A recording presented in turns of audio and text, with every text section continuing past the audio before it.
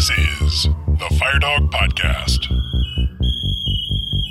views and opinions presented on today's episode are those of the speaker and do not necessarily represent the views of the Department of Defense or the United States Air Force. Welcome, my name is Matt Wilson. Thank you for joining us for episode 27 of the FireDawg Podcast. Before we get started, please take a minute to subscribe to this podcast wherever you listen, and also leave us a 5-star review if you listen on Apple Podcasts. We're trying to reach as many DoD firefighters as possible so that we can connect them with information that can add value to their careers and to their fire departments. Your review directly contributes to this growth and helps build the show's credibility. Our guest today has been in the Air Force Fire Service for 37 years. He's a retired Chief Master Sergeant and is well known for having one of the more accomplished fire departments in the Air Force Fire Service. His department has won multiple annual awards, has a long list of accomplishments, and continuously pushes the boundaries of progress and innovation. Please welcome the Fire Chief of Joint Base Elmendorf-Richardson Fire Department in Alaska, Chief David Donan. Chief Donan, welcome. I appreciate you agreeing to come on and talk with us today. We're excited to, talk with you about everything that you've been involved with throughout your career and get some nuggets of wisdom. Pleasure to be here, guys. I definitely appreciate the invitation. Typically, before we get into our talking points, we have each of our guests introduce themselves. So if you could just briefly cover your time up to this point in fire protection, where did you start, what kind of positions you've held, and where have you been? I've been in 37 years, total Air Force Fire Emergency Services. I started out in 1983, joined as a young kid out of a farm town, Kentucky. Did 25 years, retired in 2008. My last active duty job was the headquarters PACAF fire chief, which was pretty cool. After that, I joined civil service and moved up to Alaska and came here to Joint Base Elmendorf-Richardson, which was at the time was just known as Elmendorf Air Force Base. And Joint Base didn't kick in for a couple of years. So I've been up here for 12 years. Love it. Great mission up here. I don't think there's a better mission for a firefighter anywhere in the Air Force than up here in Alaska. Yeah, we're excited to get into, a lot of what you do in Alaska and a lot of what the department does up there. I know that there's a lot that are probably interested in it. There's a lot of unique elements to that department. I'm excited to talk about them. Yeah, definitely. Chief, I understand that the firefighter development task books, for the rookies, company officers, and senior fire officers that were recently adopted by the career field were actually kind of inspired by a similar product there that you have at JBEAR. I was wondering if you might be able to kind of share a little bit about that and then just kind of overall your approach to firefighter training. Sure. The transition programs were something that our transition programs are what the Air Force is using as a model. It's not a cut and paste by no means, but it was kind of the motivation and model behind it. And Matt can tell you just as well as I can what the genesis of that program was. We started with the rookie program and then moved up to the company officer and the senior fire officer, looking at it as a cradle to grave fire officer development program. Really quite simple. I got tired of hearing people complain about the quality of young firefighters coming out of the fire academy. And quite honestly, I just told them, I said, they're no dumber, no better, no smarter than we were when we came in. We've had the benefit of time, experience, and training, which they haven't at this point. So we've got one of two choices we can do. We can either keep complaining about it and doing nothing and just deal with it, or we can try to put together something that can be a benefit to our department at the time. That's where our focus was. That can help us develop these young folks into what we say we want them to be. And Matt was there at the very beginning. He was kind of leading the effort, him along with a couple other folks, and he was on the opposite of time. And I was a little bit of a hard sell for him because I'm always skeptical. Are we just doing something to do something, or are we doing something that's not going to have legs and last over the long term? So they throw something at me, I throw something back at them. And that went on for a while. And they worked on it for, Matt? Probably a year and a half? I don't know. Mm-hmm. It was quite a while. Yeah. And shy of a year. Yeah. And to the point we finally got to where I thought we had an 80% solution. And that's always kind of the tipping point for me when I'm ready to go live with something. Do I feel like I got at least an 80% solution? And we Matt and the guys, they did a good sales job for the rest of the department and the rest of the leadership team. And once they got me on board, we decided to go for it. And the first year was tough. There's no doubt it was a total culture change. And the biggest challenge we had to do was educate the people who were already there. They've been in the job for quite a while. In many cases, we had to standardize terminologies, from what everybody used at different stations, different companies, whatever, what they bring in from different bases. So that was the first hurdle, was just getting everybody on the same language. And then, of course, we had to train people to do tasks, the way we wanted them to do, a standardized way. And that was most interesting. But I'd said all along from the time we started this, that it would be a 3-year bed down period before we start really seeing success that we wanted. And like I said, that first year was just really about training our own people. And I know the young guys and girls that went through the program were probably pretty impatient with us, because we learned our way through it.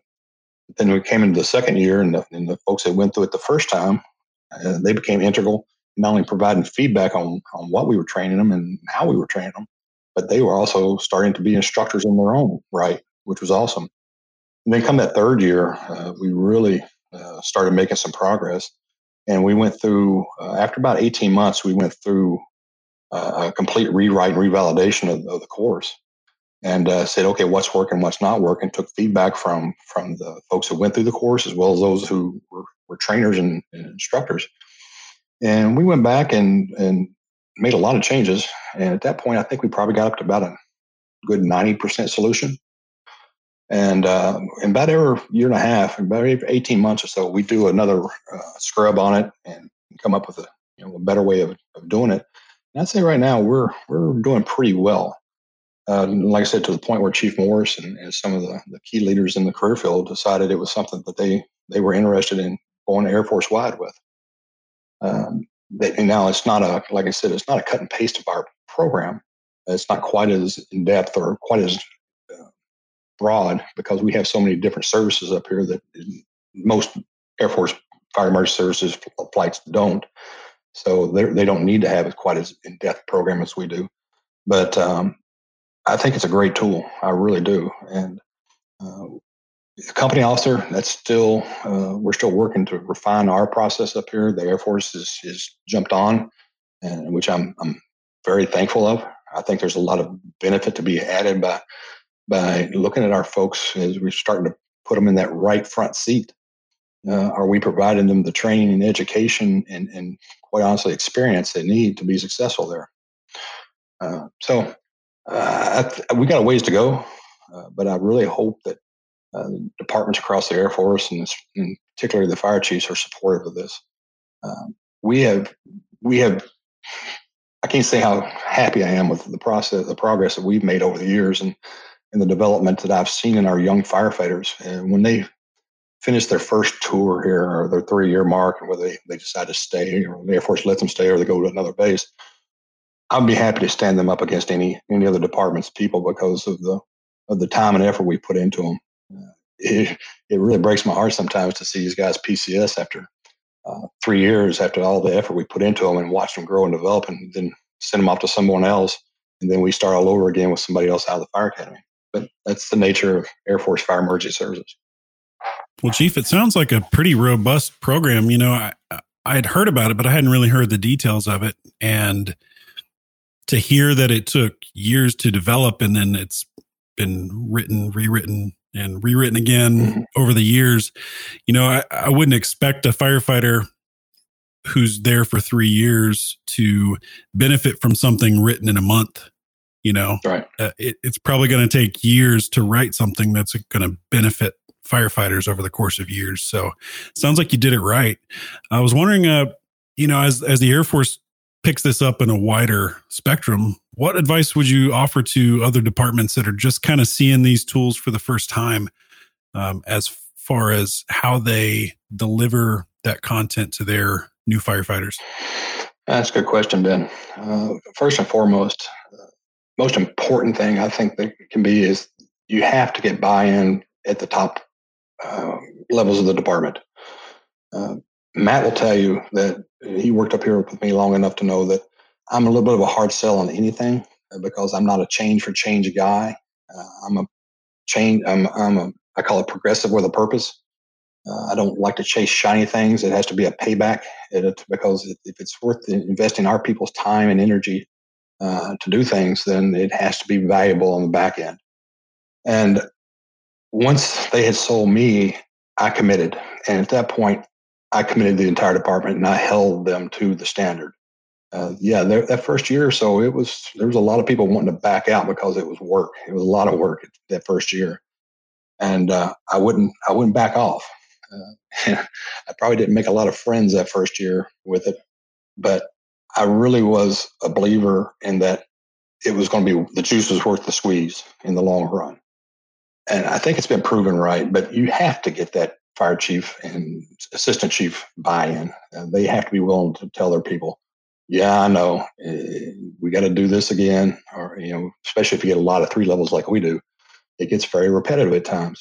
But not only does it help develop those young firefighters, but it really keeps your mid-level firefighters and even some of your senior folks, on the edge of learning. And that's critical, And when you're teaching something, you have to know it. In theory, at least, you have to know it. And that keeps you sharp. And I think that's really done a lot to benefit our department. Now, we are, if it can work at J-Berry, it can work anywhere because we have the most military firefighter authorizations of any department. And of that, we have, I think right now, is about 42 3-level authorizations. So on any given year, we'll get 20 to 33, I think it's the numbers, 3 levels a year coming out of the academy. So we would jokingly call it the Pacific Region Fire Training Academy. But we take the 5-level upgrade, right? 5-level upgrade academy. We take a lot of pride in it, but yeah, it's work. Our guys work really hard at it. But I think if you talk to the fire chiefs that or our guys PCS to or deployed to with, I think they would tell you that our guys are well prepared. And there's a level of accountability that goes with that too, I would imagine, because you put it on paper and you say, these are the standards, these are the goals that we're going to meet. It kind of reduces that fly by night, shooting in the dark training that some of us might have received when we were a little younger. Yeah, training can be very inconsistent across, especially a larger size department like this. A lot of times it would depend on who was lead at that station or on that company at that time, military or civilian. Some are always more aggressive than others. But this kind of leveled the playing field a little bit. There's a lot of signatures and sign-offs and a lot of cross-checking that goes on. And I can tell you that one of our captains doesn't want to send young folk that they've had for the last 2 or 3 months training to the next captain and for him to tell them, what did you train this guy? He doesn't know anything. So there's a little bit of peer accountability there as well. Yeah, Chief, if I may, I could talk a little bit on how accountability is held, and just watching you through the 6 years that I was stationed there and watching this come from kind of the grassroots and growing. I was a part of it just about every level, minus being the airman, being taught things. But I was delivering the training as a staff sergeant and then a tech. And then I even, participated in the senior fire officer transition program myself as a member. But the entire motivation behind it was, just as the chief alluded to, there's so many different stations, so many different people, and so many different ways of doing business. It was really time for like a systematic approach to training. So you could go a whole year or 2 without touching a ladder potentially, or even pulling a hand line. And Wow. this made sure that within the first 60 days, you did those things. At least you should be doing those things as long as you're following along with the book. And then of course, you got to jump right into CDCs, and the Air Force tells us we have to do those pretty quick. So it was trying to get them to touch ladders and do those tactical things before driving a crash truck. But on the accountability piece, for anybody out there listening and wondering, how do you keep a department accountable with this stuff? And I don't want to speak for the chief, but from my perspective in his department, it was the weekly staff meetings. And keeping a thumb on those department leaders and, hey, where's he at? Simple questions. Where is so-and-so at? Okay, well, let me know next week how he's progressed within the past week. And you could see the gears turning a little bit and things getting done. So I'm kind of a believer. If nugget up for me. Things get fixed to get put on slides. when you start, highlighting, whether it be individuals, supervisors, shifts, or sections of the department, whatever, people tend to not want to be on slides, and they tend to want to be prepared for that staff meeting. And you don't have to be a jerk about it, but I think there is a sense of competitiveness among our different assistant chiefs, and of course, nobody wants to have the old man upset, and it's not good for anyone, especially the old man's heart. So I think we hold each other accountable, and that's huge in my philosophy. You set standards, and you provide the resources. That's most important. You just don't throw a standard out there and say, go do.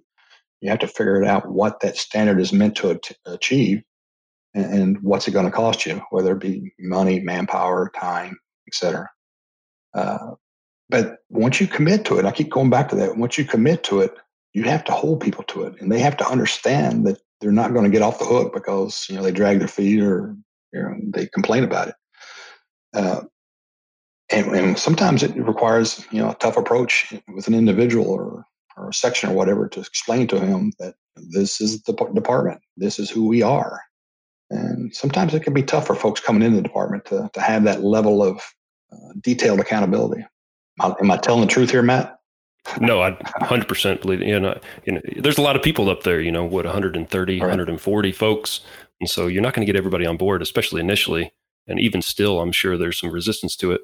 But, they're overwhelmed by the masses, I think, at this point. But yeah, it was a tough. I was in the training office when it first hit the streets. And even from that position, I think I know of a couple leaders within that department that weren't too fond of me. And that the rookie book was probably a large reason for that. But it was. I knew as a training officer that there was going to be growing pains with it. Even back then, yeah. I knew. I don't know that I quite understood to the level, but it was a big effort. Talking a little bit up on leadership and culture, Chief. I'm really curious to hear your philosophy on leadership and culture. You alluded to it a little bit in explaining how you implemented this training program, but I've known several to work with you because I was there for 6 years. I worked with you myself, and I can say with confidence the department culture that's there is one of the best I've been a part of up to this point in my career. The pride and accountability and really the commitment to excellence within the department. It's pretty consistent among all the members. Everybody's pretty prideful to be a member of J-Bear and to ride the trucks. And I'm wondering what your leadership philosophy is. How did you create that type of culture? Well, I think most chiefs will tell you something similar, that first it comes down to surrounding yourself with highly competent people. We've got some of the very best assistant chiefs up here that I've ever seen in my career, and they're very highly motivated. They're very highly competitive, not only with each other sometimes, but with themselves. Sometimes my biggest challenge is to keep them from killing each other, because they're all natural leaders, and in many cases alpha males. So that becomes my job as sometimes the circus leader. Next part is challenge them to think big. And sometimes that's hard, especially with operations, because in many cases they're just trying to survive day to day with the staffing issues, different demands, training, you name it. But try to challenge your people to think big. I worked for a colonel when I was at headquarters PACAF named Colonel Charles Smiley. Awesome officer, absolutely huge brain, but very down to earth and relatable. And I remember one time he got all of us chiefs together. There was a bunch of us. And he said, and he brought out the easel with a black marker, and he said, big ideas. And he said, if resources were not a limitation, what would you want to do during your time here? And that really, quite honestly, it set us back, because we always think in terms of limitations. And but he wouldn't accept it that we couldn't come up with something, or that we were thinking small. He wanted big.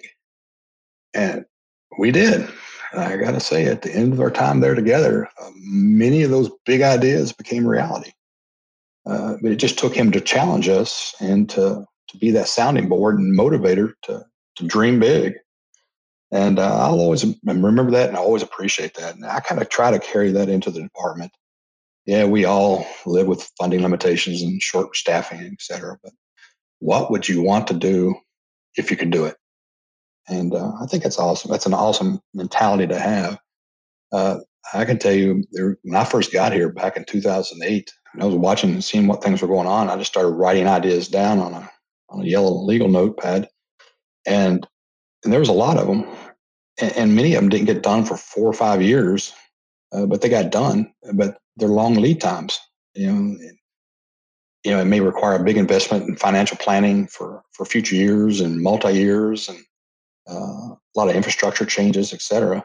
But it all started with writing something down, a big idea down. And in the long term, it works for us. And that's how I see my job is the fire chief, is to, once I get these highly competent people and I have, these big ideas and things that people have come up with, is my job is to remove the barriers from their success. I don't have to do the work for them. In most cases, they're going to do it a lot better than I would anyway. So, but my job is to find out what resources they need and what stumbling blocks are in their path that maybe I can help smooth over or remove. That's really about it.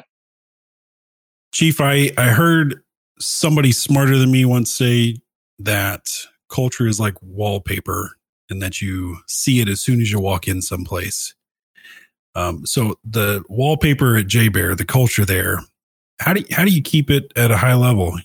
How do you maintain it? You talked about getting it there and, slowly progressing over time. But now that it's at a high level, how do you keep folks motivated? Yeah. We have what I call a culture of questioning ourselves here. And it can be really uncomfortable for new folks into the department. But we challenge ourselves in kind of an unusual way, that we question everything we do every year, in many cases, every response. But we go through every one of our programs every year with a very critical eye. It's not just a look to see, did we misspell something last year? We go back and we break things down, and our commitment is to determine, are we really doing in action what we said we were going to do on paper? And sometimes you realize, no, we're not, or the standard has changed, or whatever the case may be, or the reality around have changed. So we really question ourselves, and we do that not just on our big programs, but in a day to day. And it's never intended to put a finger in somebody's chest, but it's intended to make them stop and think, why are we doing this? Or why did I do what I did? And like I said, sometimes we get, especially senior NCOs from other departments, and they're probably high performers wherever they were at, and they get here and they find out that they're being questioned about what they did or why they did it or their thought process. So I have to make sure I explain early on when they get here about that culture, so they're not taking it personal, so they're being open-minded about those questions. And it's never about them personally. It's about, how are we doing as a department, and how are they fitting into the department? And sometimes it's just an education piece, but it can be intimidating to a lot of people, especially, like I said, when they first get here from other bases. We're I call it very self-critical. I'm very self-critical of myself. And we do after actions. I'll give an example. We had that 7.1 earthquake up here 2 years ago. And we did a major after action on that, of course.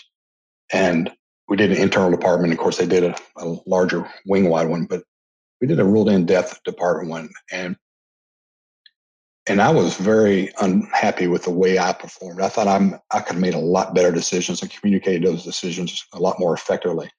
So as we were going through this after action, I think I wrote myself up like 17 times. And people were like, what's the chief doing? Hey, I can't call you out, or you can't call yourself out if I'm afraid to call myself out. So yeah, it gave me a lot of work and things I needed to what I felt I needed to fix, both, my thought processes, but also, within the department processes and programs. So you have to question. If you're not willing to question yourself, then you should be questioning others. If I may, I could speak from the tactical level, or the kind of the company officer level. As a member of his department, it's a positive feedback loop. Each one of the members, even on the floor, keep each other accountable. And another piece of it is the call volume, or the I guess the caliber of calls that you're exposed to is another part of that. You have to be on top of your game, because you could have people fall down the cliff sides, in a vehicle, or a pretty serious and robust EMS program up there, and you could be away from definitive care for a while. So you have to know what you're doing in the field, and you have to have sound medical practice, sound providers, and so we kind of keep ourselves accountable in that way. Yeah, if you're a tech sergeant or a master sergeant, you have orders to JBER, it's important that you show up with some humility. Right. And it's an intimidating place. Fortunately, I showed up as a young staff sergeant, so I was kind of an open book, right? I didn't know too much, and so fortunately for me, it shaped who I am even today. And but if you're a tech sergeant and master sergeant, kind of solidified your leadership philosophies and the way that you think and the way that you do business. Show up with some humility. Listen to the youngest airmen, and of course, listen to the peers and the assistant chiefs. And it's going to be different. Yeah. It's going to be different for you as a master sergeant or a tech sergeant. But I think that it'll pay dividends. It'll benefit your career like you can't even understand really until it's all said and done. But that's just my piece of it. That's why I mentioned that. If you come in here and, like you said, you're willing to listen and learn, the time you're done here, you're going to leave here, I think, a lot better fire officer and a lot better senior in so many cases than you were when you got here.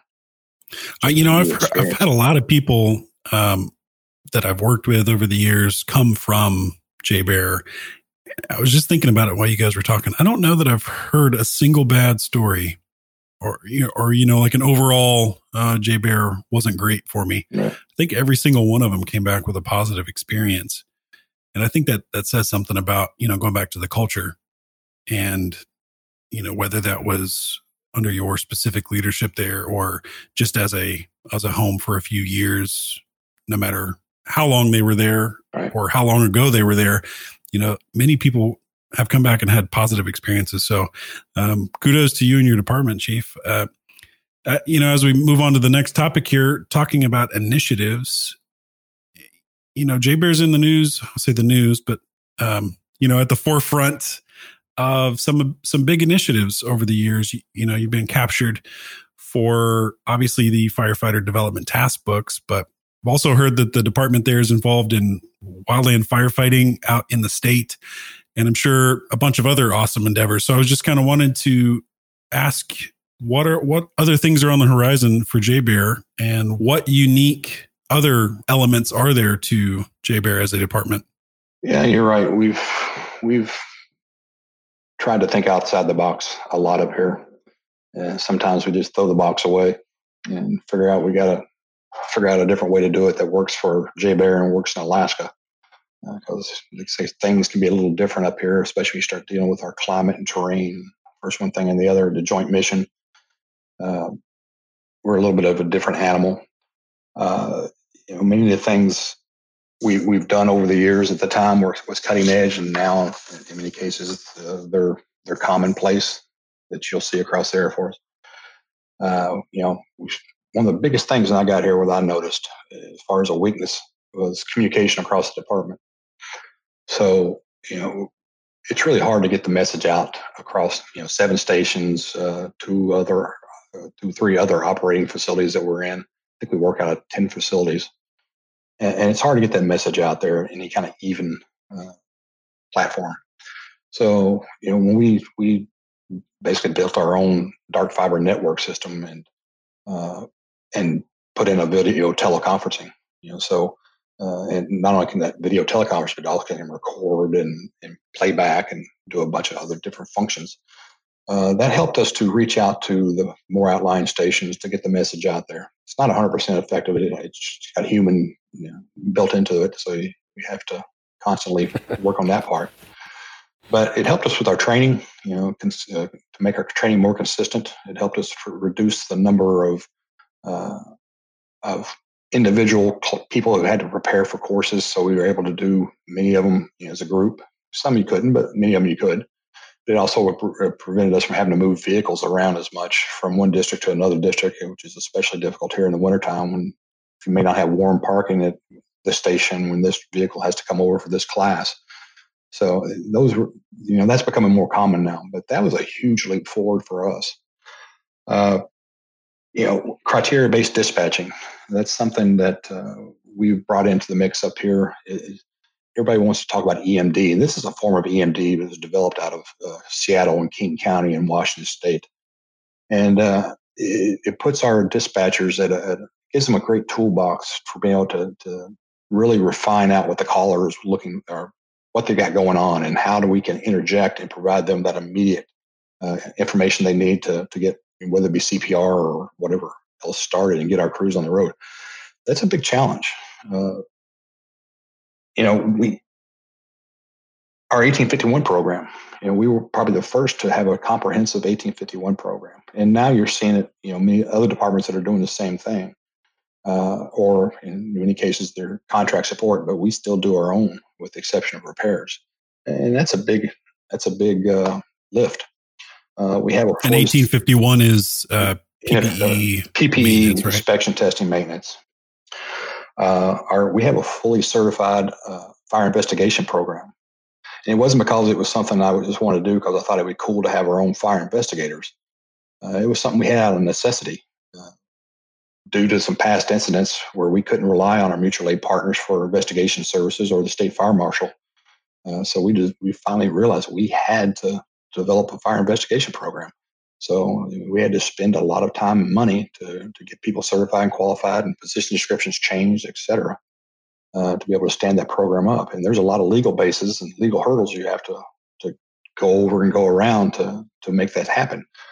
That's just one of the cases where we have a unique circumstance that we had to go against the norm of what do we do in Air Force Fire Emergency Services. But it's been very successful.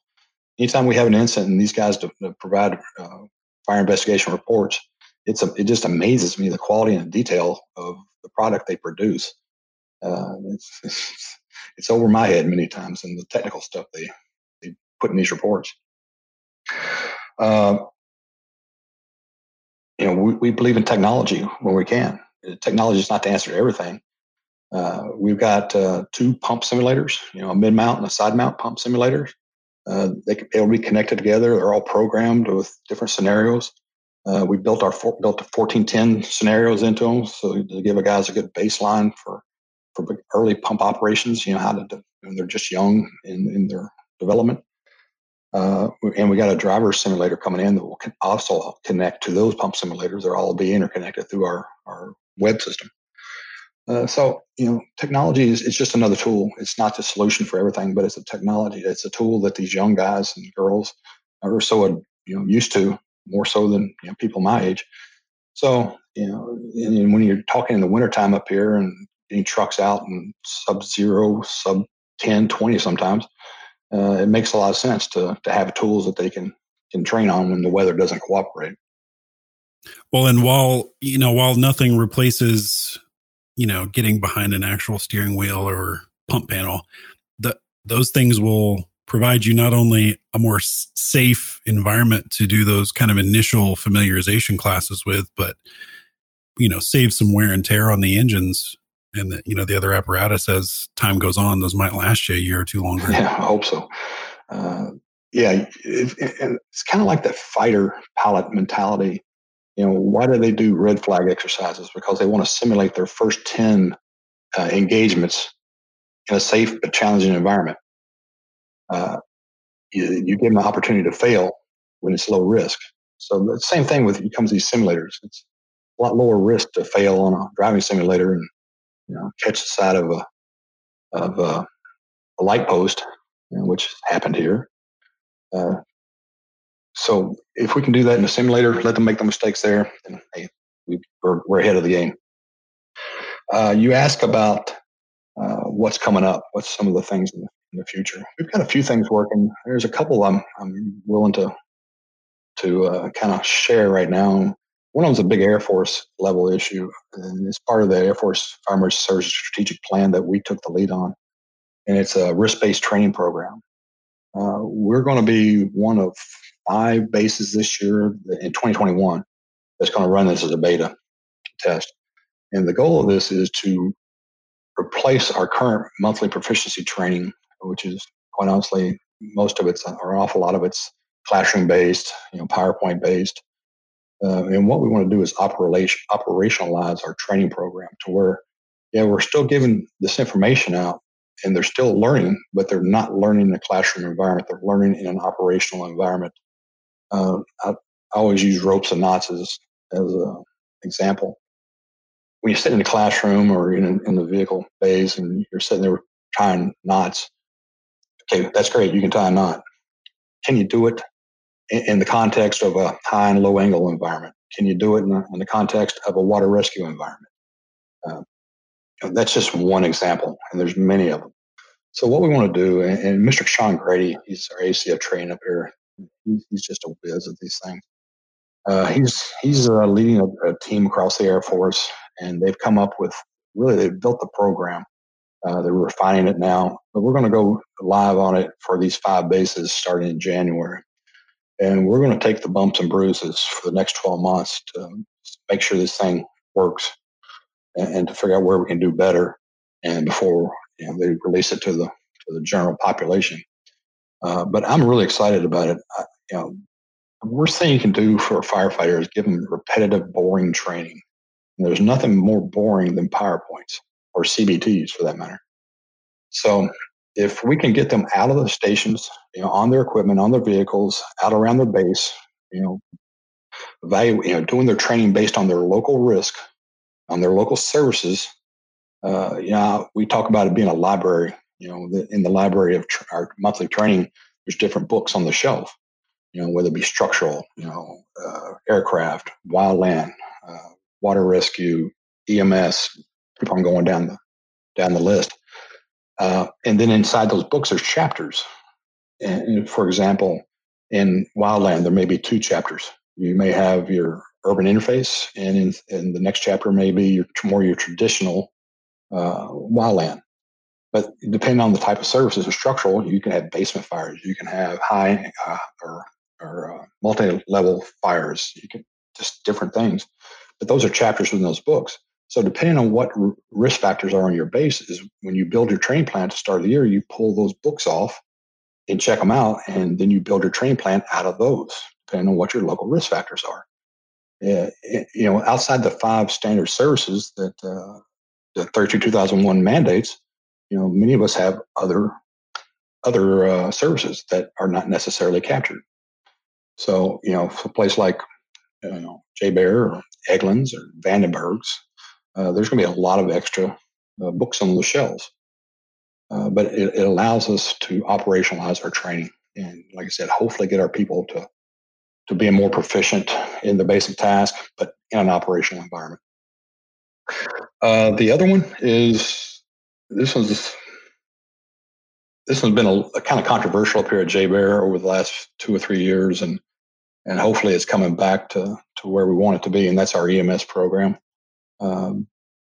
As part of the legacy of pre-Joint Base, I'll give you my Joint Basing joke up here.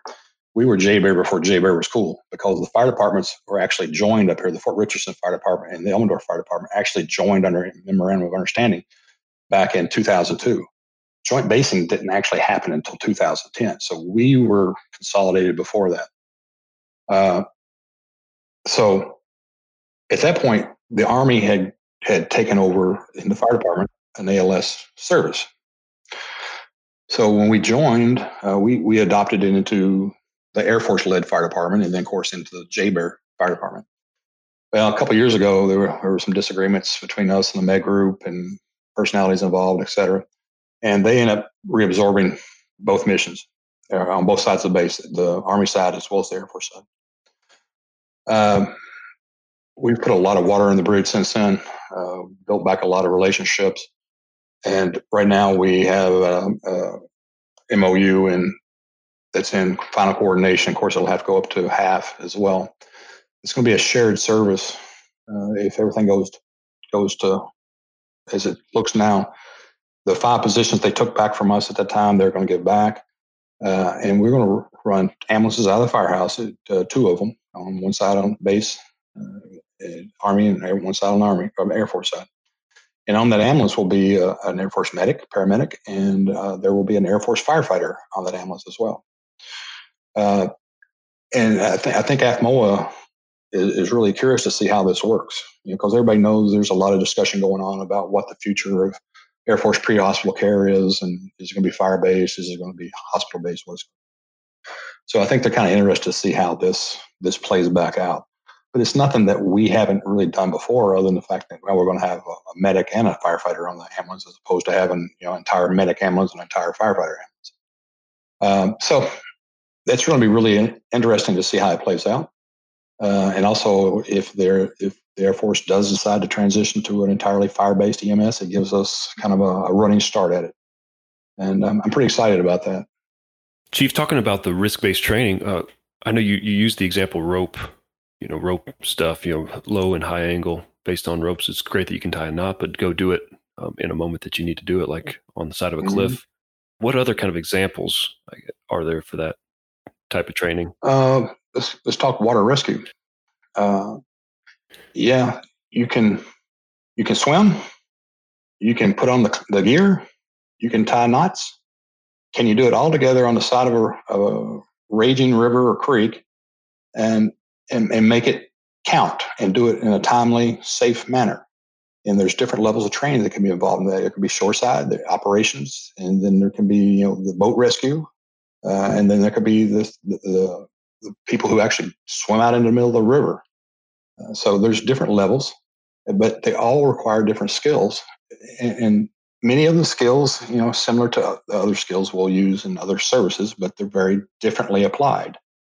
So if you can't do it in that operational environment under that requirement, that circumstance, then have you really learned it just because you can do it in a classroom? We want to see, and really, and I'll kind of give you a little bit more into it, to say that this month is you're really focusing on structural firefighting. That's the book you pulled off the shelf for this month. It's not just go do one exercise and call it done. As part of that is you build through that month, based on other, and then these templates that the working group's going to provide. It has all these topics and subjects that you should consider, and it's also broken down by tiers of young firefighters, or tiers will be tier zeros. Now they're tier ones. We're going to separate the driver operators out from the very young firefighters.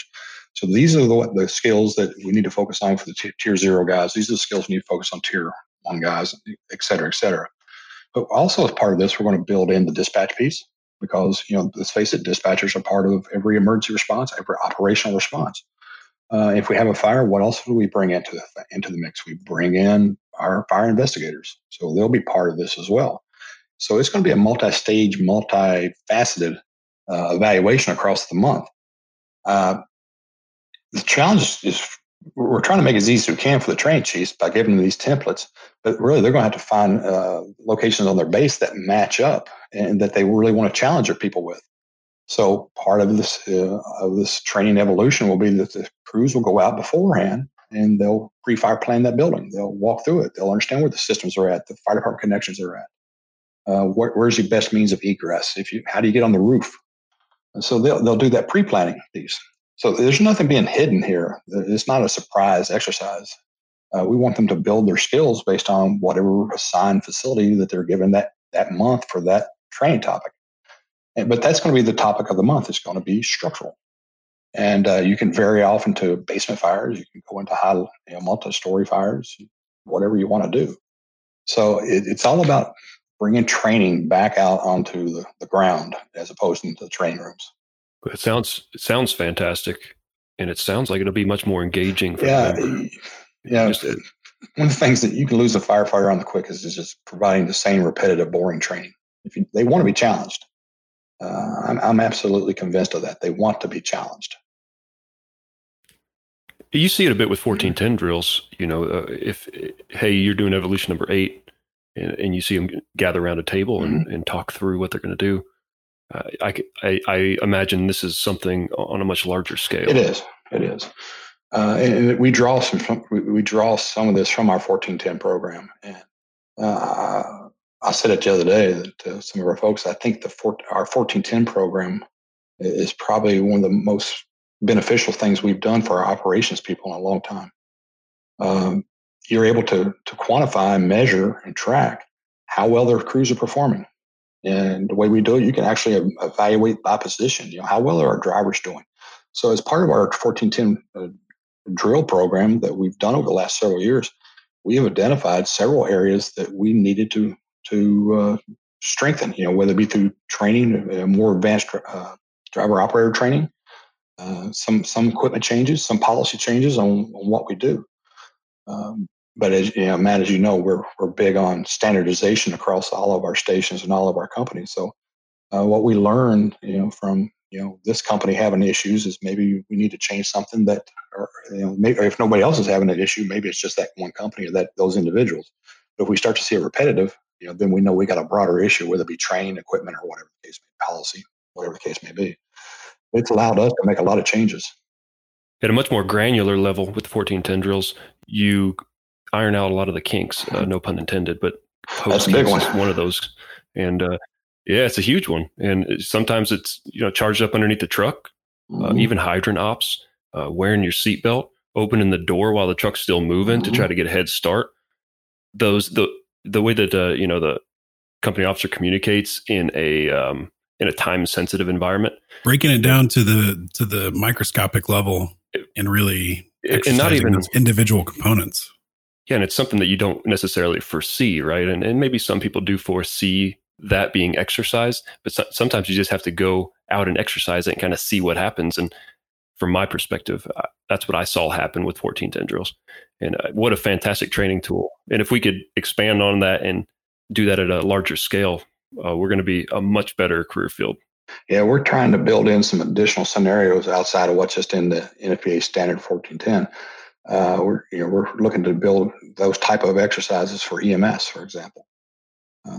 You're familiar with our Quick 6 process, and some of those different topics, but using that same philosophy on setting up a hazmat decon. You break it down to that lower level and you build it into the schedule, and then every crew rotates out there and they do it and they evaluate it and then they learn from it. And then we learn as a department that, okay, maybe we don't have the right equipment set that we think we do. But you don't really know until you evaluate something. But once again, it challenges our firefighters, and it brings out that natural competitiveness, because what does Mr. Miller do every month when he's running these exercises is he publicizes the results, based on company, and he awards whoever was the best company of that month for that particular scenario. And they're pretty big into that competition. It makes it a lot of fun. Mm-hmm. Oh yeah, it's a big deal. Yep, right. You get your picture put up on the screen at all the stations. It's a big deal. Yeah, I can attest to just a very small piece of kind of the way we did business in Alaska. But you mentioned King County and Seattle and how they run business there, and how we kind of adopted some of those protocols, and with the emergency medical dispatcher, criterion-based dispatch, and the high performance CPR. Another piece of that was AEDs on command vehicles. And so when I showed up at the base I'm at now, we didn't have that. And back in June, I went through and I put in a purchase request to get a couple more AEDs, because I know that the command element is a lot of times first on scene while everybody else is bunking out. You can haul ass down the road and be there. Well, it came to fruition on October 15th for me. I was the first one to touch a cardiac arrest patient with that AED on Chief 2. And the guy's alive today. Amazing. So, yeah. Rapid care. Yeah. That's the key to survival. So, Chief, last point we got for you. I know there's been a lot of significant calls at JBER throughout your time since 2008. You've seen quite a bit of stuff. There was a C17 crash in 2017 being probably one of the most notable that I'm aware of. I'm sure there's much more. I'm curious to know, which of the events had the most significant impact on you in terms of lessons learned or driving changes in procedures for the department. Yeah, you mentioned a minute ago that there's a lot of odd responses that happen up at JBER. Some are big and then some are smaller, but they're so unique in their scale and scope that you learn a lot, not just from the big ones, but from the small ones. Everybody wants to talk about the C17 crash. That was a bad day. It's very unique. Crashed preparing for an air show. took out the only north-south railroad in the state of Alaska coming out of the port of Anchorage, which supplies 80 to 90% of the entire state. Terrible weather, composite materials everywhere, trying to locate bodies and remains, composite materials and exotic metals. It takes 24 hours to put the fire out. Starts wildland fires, and part of it. Wildlife, bears and moose chasing the responders out of the area. Very unique. I can tell you that for me, the learning point on that operation, it being as remote as it was, was that I had to accept early on that we had never trained for this because of the uniqueness of the scenarios, of all the different, like I said, the wildland fires and the animals and just the railroad being involved. That gets senators and governors involved really quick around here. We had to accept really quick that we didn't have a pre-fire plan for this, and we had never trained this particular scenario. While we trained aircraft crash scenarios, of course, this one was very, very different. So once I communicated out to all the staff that, okay, this there's not a plan for this. This is a come as you are party, so we got to figure it out. And once we accepted that and stopped trying to force a square peg into a round hole, things got a lot easier. And at that point, we started able to I won't say freelance because that definitely wasn't what I was doing, but I think a little bit more freestyle and how we approach things. And one of the real things, as big an operation as this was, and as many interested parties as there was, we realized that we had to establish the priorities. We teach that incident commander, you establish priorities. How many times does the incident commander's priorities get shifted based on other people's priorities? So we made a strong commitment that this is the steps we're going to take. This is going to be a long period of operation. We maintain command for 5 days. And we established the priorities and we defended them. That everybody comes up thought their priorities was first. And of course, sometimes that led to some uncomfortable conversations for them when you had to explain to them that their priorities was maybe number 4 on your list. So that was probably the first learning point there, is that, nobody else knows how to do this operation better than we do. And we're going to set the path, and we're going to set the benchmarks, and we're going to plan for this using our incident action plans. And we're going to run the operation as we see fit. And just sometimes you have to explain to people that, no, your priority is not the number one priority for this operation at this time. And you have to be flexible, understand that things are going to change. You're going to get different guidance, different unknowns. We had to deal with, like I said, crappy weather. We had to deal with, bear and moose and you name it. Wolves. We actually had wolves to chase some cops. That was fun. So you have to be flexible, but you have to keep in perspective what your ultimate goal is and how does that fit the timeline of what you're trying to do. So that was pretty interesting. A lot of outside people, and I think probably what makes it the most unique was I went into the operation working for 3rd Civil Engineer Squadron, 3rd Mission Support Group, 3rd Wing, and I came out of it before the 5 days were over. I was working for the 673rd Civil Engineer Squadron, 673rd CE Group, and then a 673rd Air Base Wing, which everybody go, okay, that's just name changes. Nope. That was all new leadership because the air show continued. And as part of that air show was the stand up the joint base. So about day 2.5, our entire leadership changed. So it was a big bump. You could feel it on scene because all of a sudden the people you've been talking to were different voices. And they, quite honestly, they didn't have the background of what you were doing or the goals you had set out. Even if they had copies of the incident action plan, they didn't really understand. So we had to slow down there for a bit and do some re-education and let people know this. We know what we're doing. This is why we're doing it. But not too many people start out with one organizational structure and emergency and come out with a totally different one. That was a good day. Yeah, I didn't know that about that event. Yeah, that was made it fun. You asked about some of the other ones, and you mentioned a minute ago about the wildland program up here. Yeah, we've had to go to school on wildland. Everybody talks about climate change, and it is a reality. We can argue all day about what causes it, but the wildfire seasons in Alaska has changed over the last 10 years significantly in some cases.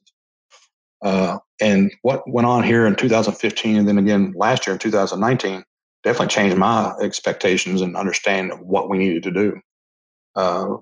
We have a much more robust program than what we did at one time. And now that we have the AFCAC Wildland Support Module on the ground here, we have a fantastic relationship with those guys. They're awesome. So we are able to put in the field a very effective capability, and it's very popular around this region because we're able to come on scene with capabilities that, quite honestly, they don't have. We tend to be more road-based, of course, because we come in heavy. So we can provide structural protection, and of course we can put people in the field with chainsaws and guided helicopter drop buckets and everything just like they can. But we come in pretty heavy with quite a bit of water, so we can put a 20-person team in the field between fire and the wildland support module, with some good capabilities, some good equipment, and they like to call us, and we enjoy being called, but it's a learning experience. Last year we went out in 4 different DISCO responses as far as 100 miles away, or 150 miles away actually, and stayed out there for quite a while. And it was challenging, but it's really fun to watch how our guys compare and match up with the folks off base, especially the professionals at the Alaska Division of Forestry. Some amazing wildland firefighters. And then, of course, as they bring people in from the lower 48. It's really fun for me as a chief. I'm not out there doing anything, but it's really fun to see them, how they integrate and how they match up, and the feedback that we get from these ICs and ops chiefs from these Type 1, Type 2 teams. It's really gratifying, and it's impressive. Chief, it's been a pleasure having you on. You've shared a lot about leadership, culture, the initiatives there at JBEAR. So wanted to give you a couple minutes to close up with any kind of final thoughts you may have. Well, like I said, first and foremost, thanks for having me on. I love what you guys are doing with this platform. It's a great avenue for people to share their thoughts and ideas and different ideas, because I know for every one of these you guys do, it just spurs on conversation, not only in departments, but between departments and different DoD agencies, honestly. So I think that's the whole idea of why you guys do this. It's not just for somebody to tune in and listen and go, hey, that's cool, but to spur those conversations, and I appreciate that. There's a lot of great departments out there with a lot of great innovative stuff. I'm part and parcel of what they call affectionately the disaster crew, and that's myself and Kevin Smith out of Beale and Chemo out of Fairchild, and of course John Thompson out of Ramstein. We bounce stuff off each other constantly, and if you don't have that kind of feedback group, or that group that you can trust to be honest with you, quite honestly, we get pretty honest with each other. It's not all, hey, you're doing great, you're killing it, brother, all that. Sometimes we tell them, no, we think you're screwing up. So I think if you have that kind of peer group that you can bounce those ideas off, it's pretty valuable. And I really appreciate the input I get from these guys. And, they've changed my mind on some things, and I'm sure I'll probably change their mind on some things. It's great to have that peer group that you can talk to. Yeah, Chief, well, we appreciate your time, and we appreciate every one of you disaster crew members who have come on and talked with us and shared your thoughts. I think a whole lot of people are getting a lot out of it, and we appreciate your kind words on the podcast. And this thing kind of turned into something that I don't know that either one of us anticipated. Having people contact you, and senior master sergeants or even chief officers saying, "Oh, I didn't know that. I appreciate you guys did that episode." Exactly. I didn't know that either. So I'm appreciative just as well that guest decided to come on. So, and the same to you, Chief.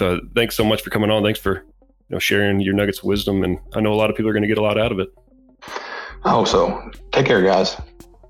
Thank you for listening to this episode of the FireDawg podcast. You can find more content and episodes just like this regularly posted to our Facebook page at facebook.com/the FireDawg podcast, and on Instagram at the FireDawg podcast. That is the Fire DAWG podcast.